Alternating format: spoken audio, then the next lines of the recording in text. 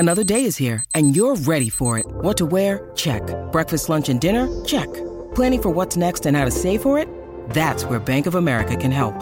For your financial to-dos, Bank of America has experts ready to help get you closer to your goals. Get started at one of our local financial centers or 24/7 in our mobile banking app. Find a location near you at bankofamerica.com/talktous. What would you like the power to do? Mobile banking requires downloading the app and is only available for select devices. Message and data rates may apply. Bank of America N.A., member FDIC. Ryan Reynolds here from Mint Mobile. With the price of just about everything going up during inflation, we thought we'd bring our prices down. So to help us, we brought in a reverse auctioneer, which is apparently a thing. Mint Mobile Unlimited Premium Wireless. How to get 30, 30, bit to get 30, bit to get 20, 20, 20, bit to get 20, 20, bit to get 15, 15, 15, 15, just $15 a month? Sold! Give it a try at mintmobile.com/switch. $45 up front for 3 months plus taxes and fees. Promo rate for new customers for limited time. Unlimited more than 40 gigabytes per month. Slows full terms at mintmobile.com. When you need mealtime inspiration, it's worth shopping Kroger, where you'll find over 30,000 mouth-watering choices that excite your inner foodie. And no matter what tasty choice you make, you'll enjoy our everyday low prices, plus extra ways to save, like digital coupons worth over $600 each week. You can also save up to $1 off per gallon at the pump with fuel points. More savings and more inspiring flavors make shopping Kroger worth it every time. Kroger, fresh for everyone. Fuel restrictions apply. Welcome to the New Books Network. Hello, everybody, and welcome back to New Books in Environmental Studies, a podcast channel on the New Books Network. I'm Mohammed Gamaldeen, the host of the channel. Today we'll be talking to Dr. John Cardina about his new book, Lives of Weeds: Opportunism, Resistance, Folly. Dr. John Cardina grew up in Northeast Ohio. He developed an interest in plant ecology while hiking in the woods and working on farms and gardens. He holds degrees in plant sciences from Ohio State, Virginia Tech, and Penn State. He has spent 35 years conducting research on weed ecology and environmental science and is now a professor emeritus with Ohio State University. Dr. John Cardina, welcome to the show. Thank you. It's nice to be here. Great to have you. So let's just jump in. John, I was wondering if you could begin the interview by telling us a bit about yourself, that is, where you were born, raised, where you went to school, how you became interested in weeds and environmental history or environmental science, and whether you had a mentor or scholarly work that drove your research interest. Sure, I'd be happy to talk about those things. So I was born in the state of Ohio, and to a couple of parents who my father had a rural background and worked in nurseries and knew a lot about trees and flowers and things like that. And my mother came from the city and was a learner of all that stuff, but became quite a good gardener herself. And so I grew up there in Northeast Ohio and had the great opportunity to spend a lot of time hiking in the woods. I learned the names of so many trees and other plants, and was always had developed this curiosity about them. How it is that they did what they did and turned color and made flowers and fruits and all these things. And I also had the great opportunity to work on farms. In my area, various farms making hay or helping on vegetable farms and things like that. So I was close to plant science most of my life, and I'm one of 6 children, and for some reason, the others were more clever and somehow were able to get out of doing the farm work. So I was the one that my father always tapped to work side by side with him, hoeing or tilling the garden, whatever we were doing. I seemed to always be the one who was left without some other excuse for what I was doing. So, but that, of course, was great training and led me to major in agronomy as an undergraduate at Ohio State University.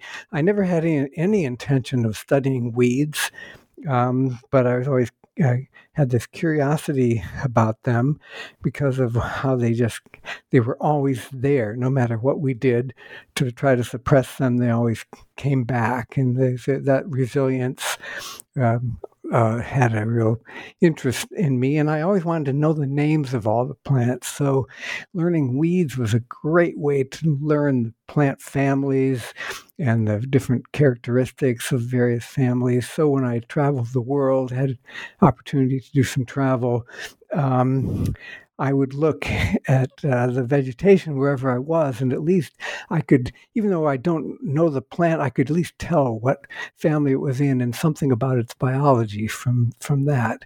And so I did some work in graduate school at Penn State. I worked on a project looking at the impact of herbicides, chemical herbicides used to control weeds, and their impact on microorganisms, soil microorganisms, specifically rhizobia that are important for legumes for fixing nitrogen.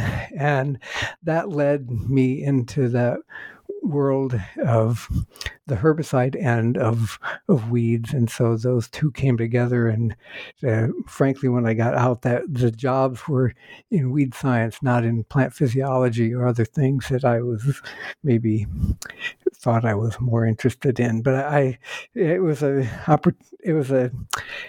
great turning point and opportunity for me to do that, to get a chance to work with weeds, because the more I worked with them and with farmers who are concerned about them, the more I found that farmers have a real interest in managing weeds, and that gardeners seems to be sort of one of the things that brings people together all the time, is to talk about the latest weed problem that's out there.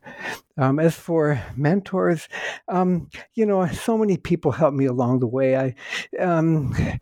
No specific mentor, someone I followed, but I worked with farmers who just had incredible wisdom about the plants that they managed, and people who know so much about the natural world. And I just sort of envied their connection to those things and how they seemed to be able to put things together on the connection between plants and animals and their environment. And I saw that in other people, and that's what I think drove my interest in the environmental science. Fascinating. Thank you for that. My next question comes back to the book at hand, and it's more general. How did you come to write Lives of Weeds? Well, after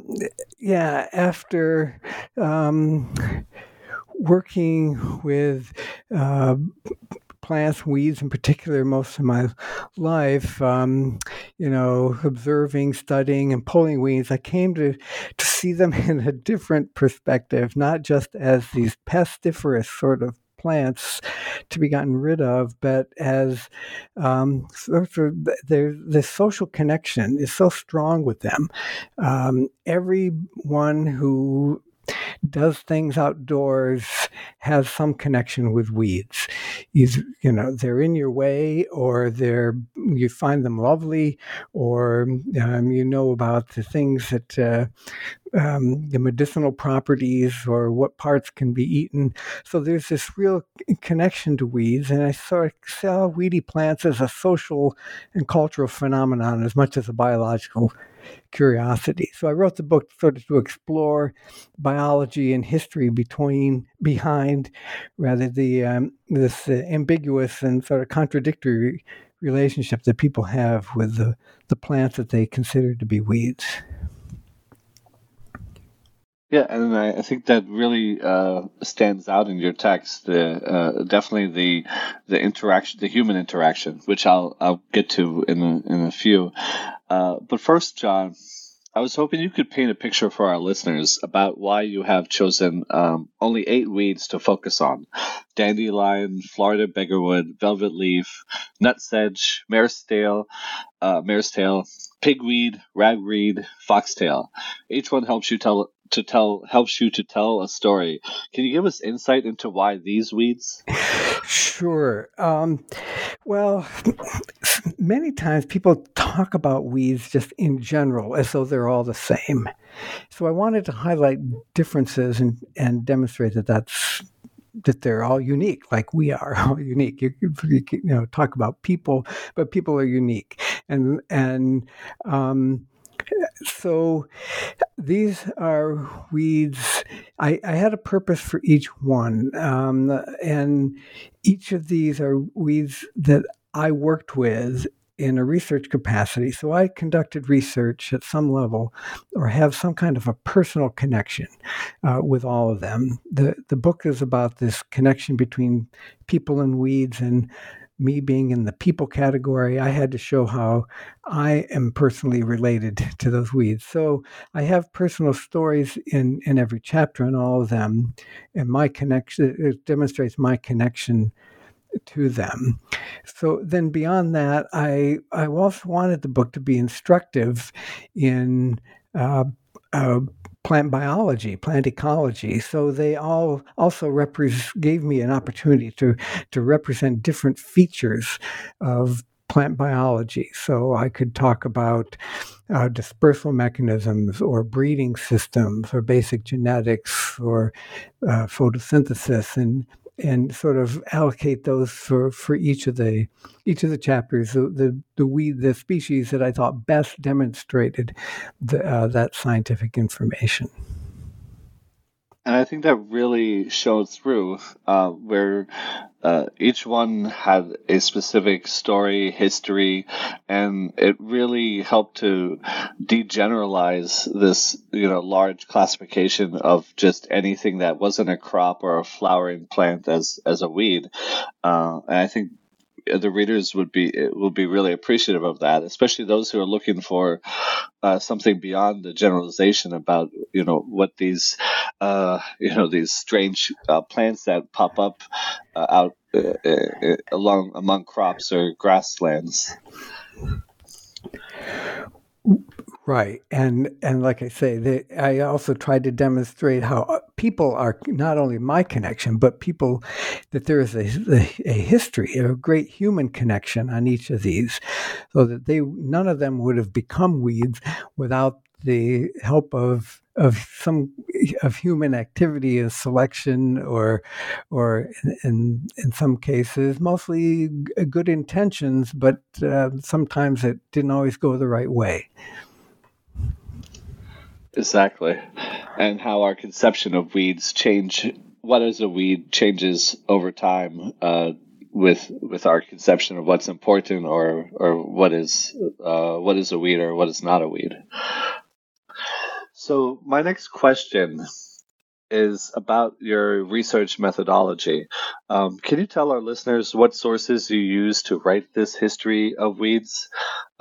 Most importantly, it is part personal ethnography and your own experience in a field. And if you could say, how important was your 35 plus years of fieldwork to writing the text? Well, certainly it was important because it gave me a background into those species. I couldn't have drawn on a species that I didn't know anything about, probably, and done justice to it, because I really wanted that personal connection, and because of that personal connection, I knew things about the weed, that species, that maybe were a little offbeat, that stories I'd heard or things that I had experienced on farms or in gardens. So that was important.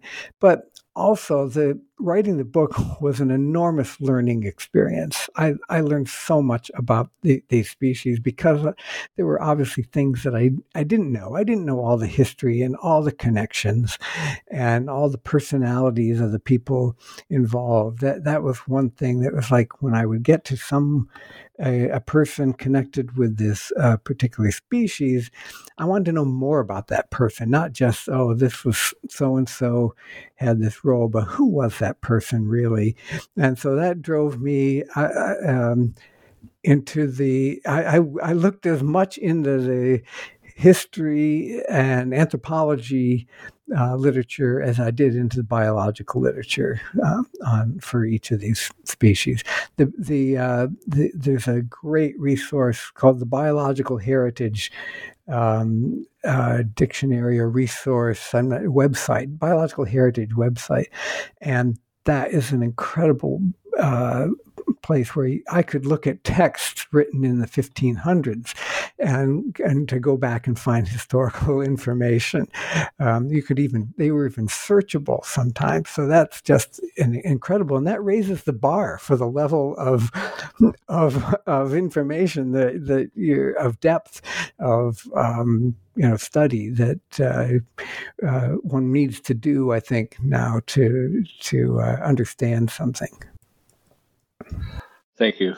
And I would say it really shows through, especially when you talk about your experiences with various farmers or NGOs or people in the at the forefront of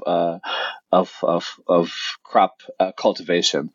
Who are dealing with weeds daily, and those experiences really help to shape the narrative, if I may say. Now, you already hinted at this and spoke a little bit about it, but in almost every chapter, you describe the human-plant interactions that have led to the explosion of a particular weed. A lot of times it is because the weed was once cultivated as a crop and planted across the country for various reasons. For example, like dandelion or the velvet leaf. And thus they became a part of the seed bank. In other cases, it was connected to human movement. Now, finally, how are weeds a lens into the ways man-made actions can influence the Earth's ecology? Right. So weeds are a lens, the way I see it, in that they respond in very predictable ways according to just plant evolution and plant biology. And the ironic thing is that humans sometimes don't pay attention to that. So, in spite of all the knowledge on how evolution occurs and how selection happens and how species change over time, we sort of ignore that in the way we try to manage weeds in agriculture. So keep making the same mistake over and over. That's sort of the story in particular of the pigweeds. Keep making the same mistake over and over until things just get worse and worse, and we get to a point where they're selecting biotypes, genotypes that are very, very difficult to manage. So that's how I see it, is that weeds are these well-known and emblems of plant evolutionary biology that people are quite familiar with. And so if we just need to learn our biology and pay attention to it, I guess is how I see it. Could you speak to some of the story, for example, with like the dandelion and its historical importance and uses? in the early modern or pre-modern periods, and then how it was cultivated even in the 19th century, and how that spurred its integration into the American landscape. Sure. So the human connection with dandelion is ancient. We don't know when it began, but we just assume that early humans were intrigued by this yellow flower and those white puffs, and what, after all, you see this, what child isn't intrigued by that and wants to stop along the path and blow on the dandelion? So I imagine, early humans were intrigued by that. Then they found that actually the leaves were edible. But certain when the plants were young, people could grind the roots and as medicine, and so I think that just the sort of the appearance of it intrigued humans, and then people would take them along with them. They're stories that people had them in their apron pockets on the Mayflower because they were used as a medicinal plant or as a vegetable plant. So early in American colonial times, they were grown in gardens, and in fact there were several varieties that were selected and in seed catalogs and named, and so. And I don't want to. I think readers also need to know that the food green that is available in grocery stores, when called dandelion, is not the dandelion, the weedy dandelion. It's a different species. It's Cicorium. It's like a chicory. It's not the Taraxacum that became a weed. So those are two different animals, sort of. But the weedy dandelion, then it was highly prized until people sort of developed this notion that they needed to have a pristine green lawn, and then suddenly the dandelion was offensive, having yellow interrupt the green, and then particularly then when the yellow turned gray, that was objectionable, and so they went through all kinds of methods, including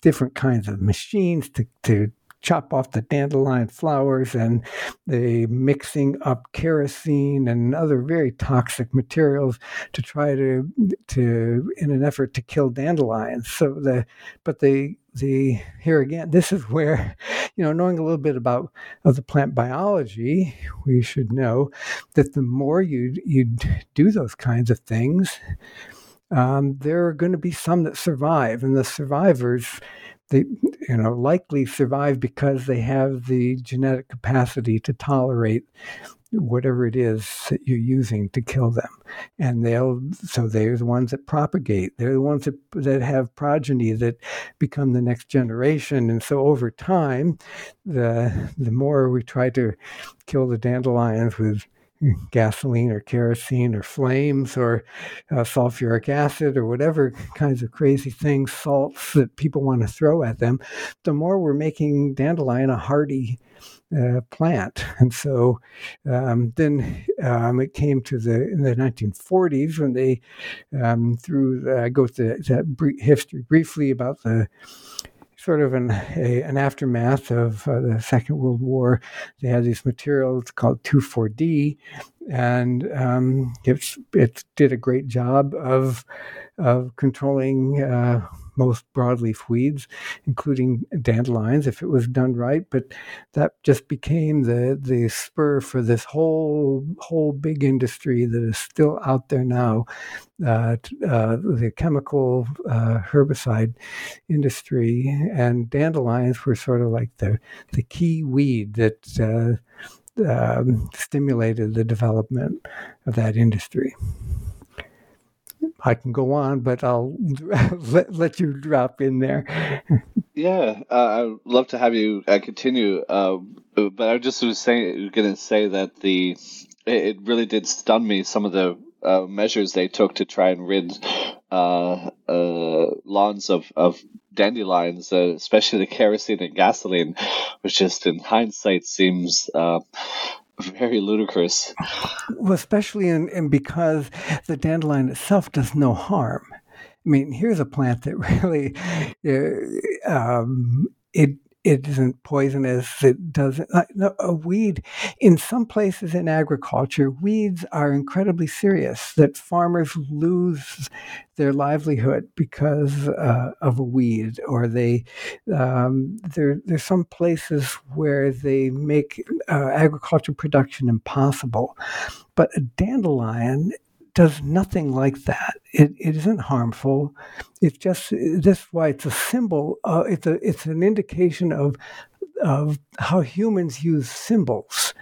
That this botanical entity becomes now a symbol of a curse that when it really is not causing any problem, and so people are willing to put questionable materials, pesticides on them that really have potential to cause environmental and health problems. They were willing to do that to get rid of something that isn't really an environmental or health problem, and that sort of shows the irony, the folly of the title of the book, of human involvement in making a plant a weed. All of the weeds aren't that way. Some are very serious, but that particular one I thought was such a great example of how humans, construct the weediness from just as a reflection of cultural values. At Evernorth Health Services, we believe costs shouldn't get in the way of life-changing care, and we're doing everything in our power to make it possible. Behavioral health solutions that also keep your projections at their best? It's possible. Pharmacy benefits that benefit your bottom line? It's possible. Complex specialty care that cares about your ROI? It's possible. Because we're already doing it. All while saving businesses billions. That's Wonder made possible. Learn more at evernorth.com/wonder. Exactly. And I think your readers will appreciate that. And this connects nicely, I think, to my next question on herbicide. So reading it, I was thinking about, my neighbors who use herbicide to rid their lawns of weeds with little consideration of the effects of the chemicals in the subsoil and waterways. Now, you discussed the reliance of herbicides in suburbia and farmlands from the U.S. to West Africa, and termed this the herbicide treadmill, which I think is a really great wording for what's happening. But can you describe the history of herbicides in plant and weed control and the alternative measures you have promoted, including biological ways or what you call the integrated pest management system? Sure. So the humans have been trying to suppress weeds since the beginning of agriculture. They've been using physical means. Imagine early on,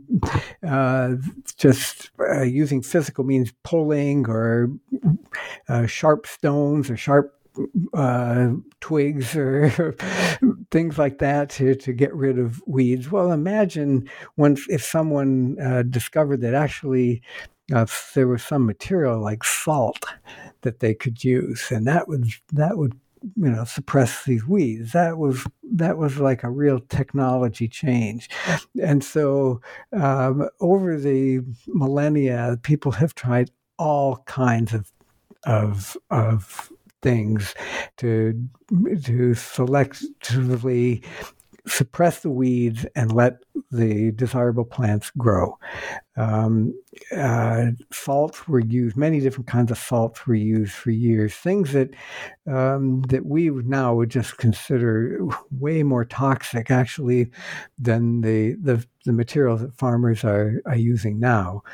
And with the development of organic chemistry, they discovered that people could synthesize a molecule that did not previously exist. And that's what organic chemistry is all about. Then you find you could actually synthesize a chemical that will suppress one group of plants and not another. And that's where, for example, that's where I said 2,4-D came in as a group of auxins that suppress broadleaf weeds without affecting grasses. That was considered miraculous at the time. And then, so that started in like late 30s, early 40s. And so by 1949, those materials in the early 50s were available to farmers. And that just changed agriculture. It allowed farmers to farm much larger areas of land, and the idea that you could just spray the stuff on a field instead of spending hours and hours, with a slow driving tractor pulling this tillage equipment, that was really considered to be a great technological advance.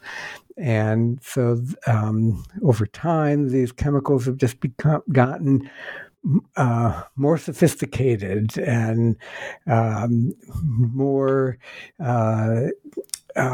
specific. Here again, this is where we get into knowing a little bit about plant biology. The early, like salt, would essentially would desiccate the plant. But a more modern herbicide will attack one specific enzyme that occurs in one group of plants. That's a big technological advance.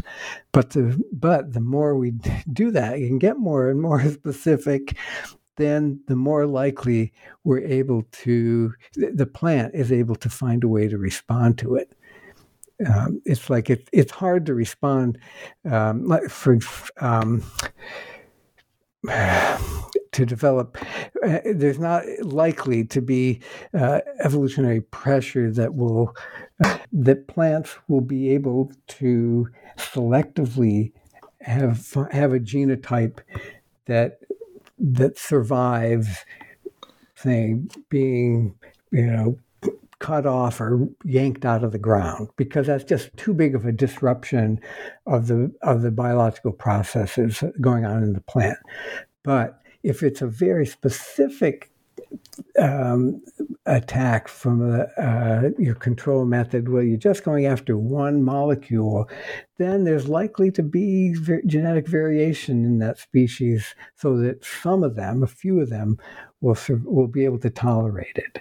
And therefore, over time, we're selecting the plants that are either tolerant or resistant to the herbicides that are being used. And so my response to that as a researcher was, my interest in weeds was not on the herbicides. I wanted to find alternative approaches to managing weeds. And I just thought there has to be something out there.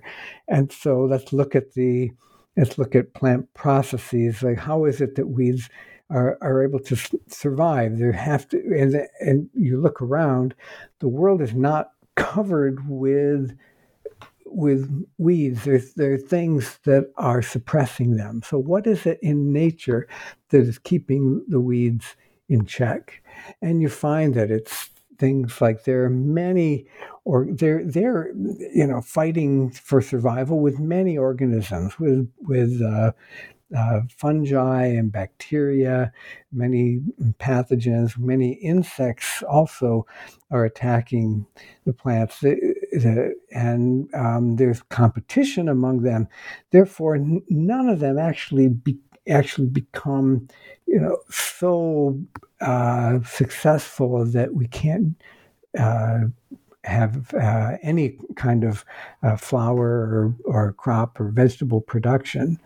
There are things out there in nature that are keeping the populations in check. So that's what I wanted to find and learn and try to exploit.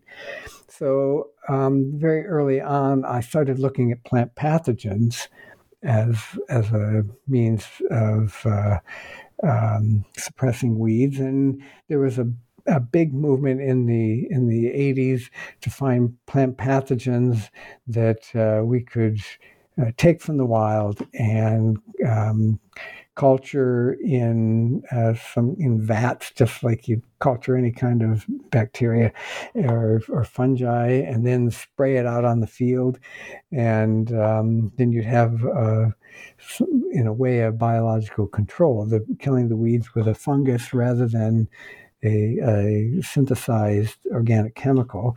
That there was a lot of interest in that, and I participated in that and had a patent on one particular organism. But what happens there is that creating a reliable plant disease is a very difficult thing. The plant pathologists have been people who deal with plant diseases. Plant pathologists have been trying to do that for experimentation purposes for a long time, and it's more difficult than you think. So there are very few products available that actually work that way. More likely, there are things like there may be a toxin from a fungus, and so that led me to looking for there are toxins that plants produce to suppress other plants. So we did some work on selecting and extracting different chemicals that were in seeds, red clover seeds, celery seeds, many different plants. You can actually make an extract and then use them essentially like people would a herbicide. But whether those are always necessarily safer or not can be in a question. And then the other thing that I spent a lot of time studying was seed dormancy. And what is it that wakes up a seed that's been lying for years in the soil and suddenly it decides to germinate? If we could keep it sleeping there in the soil, that would be really nice. And so we tried to do some experiments to see. We know that one of the factors that stimulate germination is light. So could we use the absence of light to our cultivation, to our tillage and things at night to keep the plants, those seeds in the soil and keep them from germinating? And it does work. The problem is that it doesn't work well enough.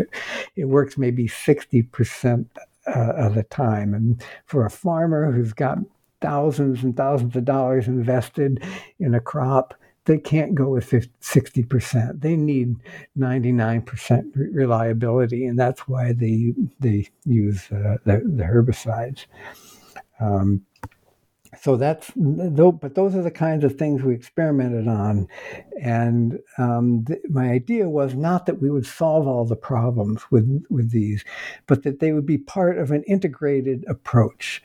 They call this integrated pest management, where you try to use all the biological methods possible to favor the crop, to make the crop healthy and to suppress the weeds before you then have to rely on something that a rescue treatment from a herbicide. And if you're lucky, sometimes maybe 60% of the time you can get by without having to use the herbicide at all. So that's the rationale behind that. Now, in a number of chapters, you touch on colonization and its historical impact on plant ecologies globally. From the ways in which colonial powers removed plants and burned landscapes to grow cash crops, but also in our contemporary period, you say, I couldn't help wondering if dependence on imported imported pesticides, GMO seeds, and steel machines that run on diesel and oil wasn't just another kind of colonialism. Could you expand on colonialism's connection to weeds and their history, and how today some of our foreign agricultural policies are a new type of colonialism? Right. Thank you for asking that question. I really appreciate that. Because that's something that an issue that's sort of dear to my heart. That one of the things that happened in colonialism is that the colonized people become dependent. They become dependent on the colonizers. The colonizers provide goods, and they sort of. The economy is taken over by the colonizer, who provides things that so that the colonizing power makes money on that, and the colonized people end up sort of being subservient after all, right? And I guess what my point was that these in some places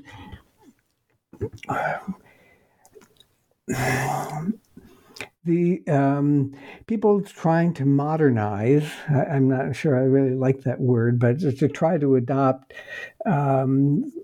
so-called modern agricultural methods, mechanical, industrial agriculture methods as a way to improve the standard of living, end up being dependent on the sources of the modern tools, right? So if you want to modernize by using tractors, and you don't make tractors, then you're dependent on somebody else to sell you those tractors, and you've got to come up with the foreign exchange to purchase those tractors. And the same thing happens when you try to modernize and say, well, the idea of having people out there hoeing and bending over and hoeing, that's a subservient thing. We don't want people doing that. We want to relieve them of that burden, which is a noble thing. But when you replace that now with chemical industrial technology, that you have to get from overseas, or you have to get it from a multinational corporation. Now, once again, you're dependent on them for that, and you have to come up with the cash to purchase that. It isn't something that's done indigenously. So that's the connection that I'm trying to make there. And it's a dilemma. It's a really hard dilemma, because we understand that people want to raise their standard of living, and I'm all for that, and because that allows people to be educated, and that's so important. The problem is if we do that in a way that makes them now dependent on someone else, what have we gained? It's a really complicated issue. It is indeed, and something that we see happening across the entire continent as foreign countries are trying to industrialize agriculture for their own nation's consumption, and I'm glad that you spoke about it in a number of places in your text, and hopefully. Others, and I know others are working on this, but it can be connected. Your work can be connected to what they're doing. So, kind of touching on plasticity or resilience. In the epilogue of your book, John, you say, and I quote, "Resilience of plants reflects the resilience of nature, in which we and weeds are inextricably entangled." Could you expand on this and how you actually have hope based on our experiences with COVID in the last couple of years and climate change? Okay, well, but the hope is that there is capacity out there for people to change the way they do things. What happened during COVID, at least for a while, initially for the few months there in 2020, was that things slowed down. That people, I know that that's created economic crisis. I totally understand that. But when in the process we use fewer resources, we didn't travel as much, we didn't use as much petroleum and products. And what showed me is people are capable of doing that. They're capable of making change, even though it's difficult. And the only way we're going to survive the climate crisis is if we make some changes.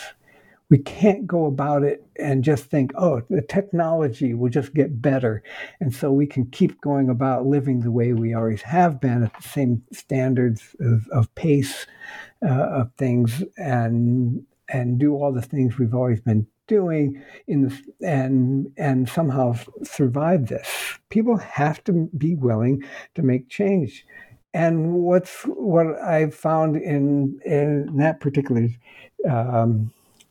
part of the book there is, after looking back on agriculture and seeing that in the very same place where now there is high resource use agriculture, at other times in history, people have lived viable, healthy, happy lives without that. So people have survived without all the fancy technology, and so that without all the oil consumption, without all the excessive consumption of the Earth's resources, it's possible for us to do that, and we can still live viable, good lives without the latest gimmicks and things. That's sort of where the hope comes. We see that it is possible to do that. So it's just up to people to make a choice, and the choice begins sort of as what you eat. Do you eat food that comes from high consumption of resources? Corn-fed beef, or do you eat something that is grown locally and grown with less use of resources? It's possible. People change, and that's what's hopeful, is that people can change. This last question, connected to your text, may sound a little pessimistic, but it's sort of connected to what you were just speaking about. But I must ask, because you cite the example of the Amish smallholder farms, and kind of hold them up as one of the Jeffersonian ideals that we could look towards, But why can we not force through legislation, or can we, through legislation or social movements, industrial farming to change its practices with herbicides and pesticides? It seems like every chance you were given to influence change was met by the need to produce solutions to weeds quickly and grow crops efficiently. Can we slow these processes down to where a new system of weed and pest management could be introduced? Right. This is one of these real big dilemmas where how do you move a great big system around? How do you slow down something that's moving so fast and is so mammoth? I'm not hopeful that we can not hopeful that can be done easily in a legislative sense because the politics is such a mess. I think it only can happen by individuals making change. And if individuals make change and refuse to buy the food that's produced one way or another, or they stop traveling so much, needless travel, when they could walk, take a bicycle, take public transportation. When people make their personal changes on behalf of the environment and their future and their children's future, then we won't need legislation. It'll change out of necessity, because the markets, in the capitalist system, this is how it works. The markets will respond. And we see this with electric vehicles. I mean, the demand for electric vehicles now is enormous. It's can't be filled, and so we didn't need legislation to make that happen. But I think people's concern for the environment and not wanting to buy oil from various places stimulates that. So I think the same thing has to happen with food and agriculture. Definitely agree. So on that note, let's remind people to take charge of their own pantries and change the way that they interact with the earth, and we'll be able to have better days, hopefully. Well, John, I've taken up a lot of your time, but as pleasure is all mine. But to conclude, if I may ask you, what are you working on now? Okay, so I've explored several things, and one is I'm sort of working on a chronicle of urban gardens. That's where I think that in urban areas, the idea of people being able to produce, they're not going to totally feed themselves, I know, but at least they can produce something and then get an appreciation for the natural world by their connection to the plants in the garden. So I'm trying to chronicle how a garden changes and what's possible to do. And there's so much great stuff out there, people in urban areas doing that, and it's not only biology and agriculture, it's community. There's so much community building that happens at the same time. So that's sort of keeping me with the plant-human connection. Sounds fascinating. And as someone who resides in an urban area, I look forward to really reading that text. And if it's just as engrossing as Lives of Weeds, I'm sure I'll enjoy it and our readers will enjoy it. Finally, I just want to thank you for being on our show today. I really enjoyed the conversation and the book, and I hope you take care. Thank you so much. It's been great talking to you.